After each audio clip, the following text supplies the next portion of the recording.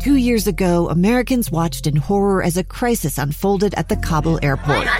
There's desperation and anguish. More than 80,000 Afghans have since arrived in America, but this story is still unfolding. I'm Andrea Martin. In my new podcast, Stranger Becomes Neighbor, we'll find out what happens to these new arrivals in our communities. Who would help our newest neighbors? Follow us at kslpodcast.com, Apple Podcasts, or anywhere else you listen. Inside Sources. Inside Sources. Inside Sources. Where KSL offers Utah deeper insights on the news. Host Boyd Matheson divides rage from reason and elevates the conversation on issues crucial to our community. On KSL News Radio 102.7 FM and 1160 AM. The Methodist Church is splitting, but obviously not for the first time. The last time the religion was divided like this was right before the Civil War. So could this be a sign of the times? What does this tell us about the polarization plaguing our country? And more importantly, where it's leading all of us? Let's begin. Think you know the news of the day? Think again. Well, it is time to think again, and this is a conversation I have really been looking forward to. Bonnie Christian's a journalist and author. Her latest book is Untrustworthy: The Knowledge Crisis Breaking Our Brains, Polluting Our Politics, and Corrupting Christian Community. And Bonnie joins us on the line. Bonnie, thanks for making some time for us today. Yeah, thanks so much for having me. You had a great piece in Reason talking about this Methodist split, what it tells us about American political polarization. Give us just a little bit of the backstory. Where are the United Methodists? What does that look like? What is happening? Sure. So like many denominations in recent years, the Methodists have been attempting to decide what they want to do at the denominational level about gay marriage and ordination. And for the Methodists, it's been complicated and prolonged by a couple factors. One, of course, is the timing that they began to have this conversation during the COVID pandemic, and that has resulted in a lot of delays with, various conferences and meetings that they would be having.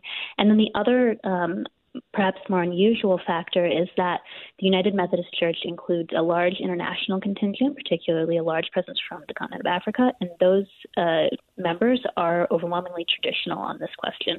And so while in the United States, I want to say, if I recall correctly, the majority are leaning towards a more progressive stance, and it's not an overwhelming majority, but having that international vote as well and voice has made it not as much of a slam dunk as it would have been.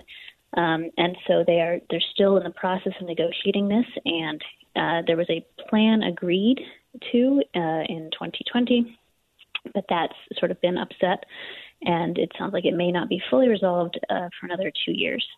Okay, and so as you look at that, as you watch that kind of play out a little bit, what does this really tell us about where we are as a country? Well, the interesting thing is that, and I'm not a Methodist, but from what Methodists are saying and from what I've observed, this is sort of the precipitating issue, this question of gay marriage and ordination. But that's not the only source of division within the denomination. And I came across a really interesting interview with a Methodist bishop named Gary Mueller from Arkansas. And he said there are parts of the church in which traditional Trinitarian thinking is beginning to morph into Unitarian thought. And there are also parts where he's concerned that traditional Christian Orthodox thought is beginning to resemble white Christian nationalism. And so what he was describing, it sounds to me, is that there's this polarization happening within Methodism, and it's very politically tinged, and it's sort of a microcosm of the larger polarization that we see across our country. Yeah, and so what does this mean? What does this kind of split mean in terms of religious liberty as a whole?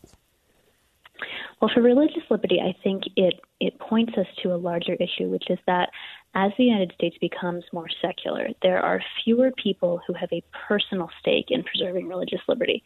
Now, there are plenty of people who are, very principled civil libertarians who are going to defend those rights, whether they are religious or not. But for a lot of people, we tend to only really care about defending the rights that we ourselves exercise. And so as the country becomes less religious, there are fewer people for whom it really personally matters if religious liberty rights are preserved. And I think that would, I think it's a mistake to not defend religious liberty. And so that's something that we need to be attentive to as religious demographics change.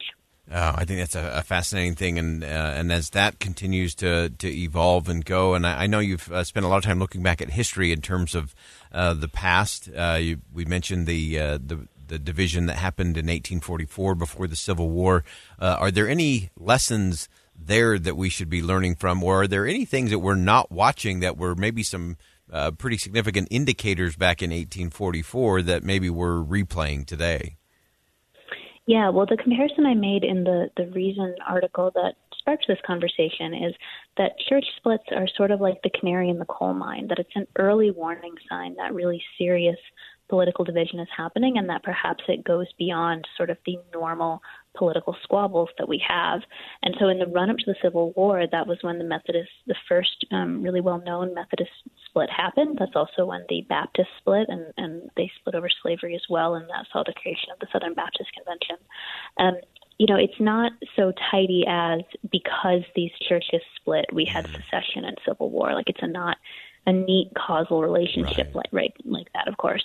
But I don't think it's too much to say, and this isn't original to me. Historians think this, and people who were alive at the time thought this as well, that those splits sort of prefigured and also contributed to the national division and the violence that came a decade and a half later. Because once you have those big divisions and you're no longer seeing the people on the other side of the issues as, someone with whom you disagree, but they're still like part of your group once they just become your enemy, then that sort of lessens your desire, your motive to resolve the issue peacefully. I think that's such a crucial part of the conversation, is that whether it's dealing with religious components or purely political issues, that moment we get to contempt, where that person we disagree with is no longer of value because we disagree, that they have no, that worthlessness of another human being really takes us down a very different path. Any other learnings or any other insight or things that you're watching as this kind of marches forward and what we expect to see next? Yeah, I think that it's, it may seem like, well, why should I pay attention to the Methodists if I'm not a Methodist myself? And it's the same thing with any church denomination. I think it's just a good idea to sort of keep an eye on what these big religious organizations are doing. It is true that we're becoming more secular as a country, but there are still many, many religious people in this country, and these provide arguably, I think, a preview of where the larger polity is going, and it's good to have that information. It's good to have that warning and to not be caught unawares by changes that are coming to our country. Fantastic. It is the canary in the coal mine for sure. Bonnie Christian, again, journalist and author. Her latest book is Untrustworthy: The Knowledge Crisis Breaking Our Brains, Polluting Our Politics, and Corrupting Christian Community. Bonnie, thanks so much for joining us today. Great insight. Yeah, thank you again. All right, again, that's Bonnie Christian, and there is a lot in there, and I love the fact that Bonnie said, look, whether you are a Methodist or not, watching how these kinds of splits take place is very instructive. It is the canary in the coal mine, because as we split on more and more things, or as some principles become less important to a broader spectrum of the American people, the conversations change, the policy change, and it's not just impacting things like religious liberty. Overall unity and community in and outside of the religious and faith context begins to change. And that's something we all need to be thinking about. Think Again with Boyd Matheson on KSL News Radio. I'm Dave Cawley, investigative journalist and host of the podcast Cold.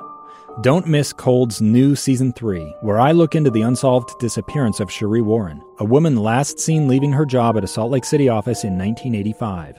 Police cast suspicion on Cherie's estranged husband and boyfriend, but never made any arrests or recovered Cherie's remains.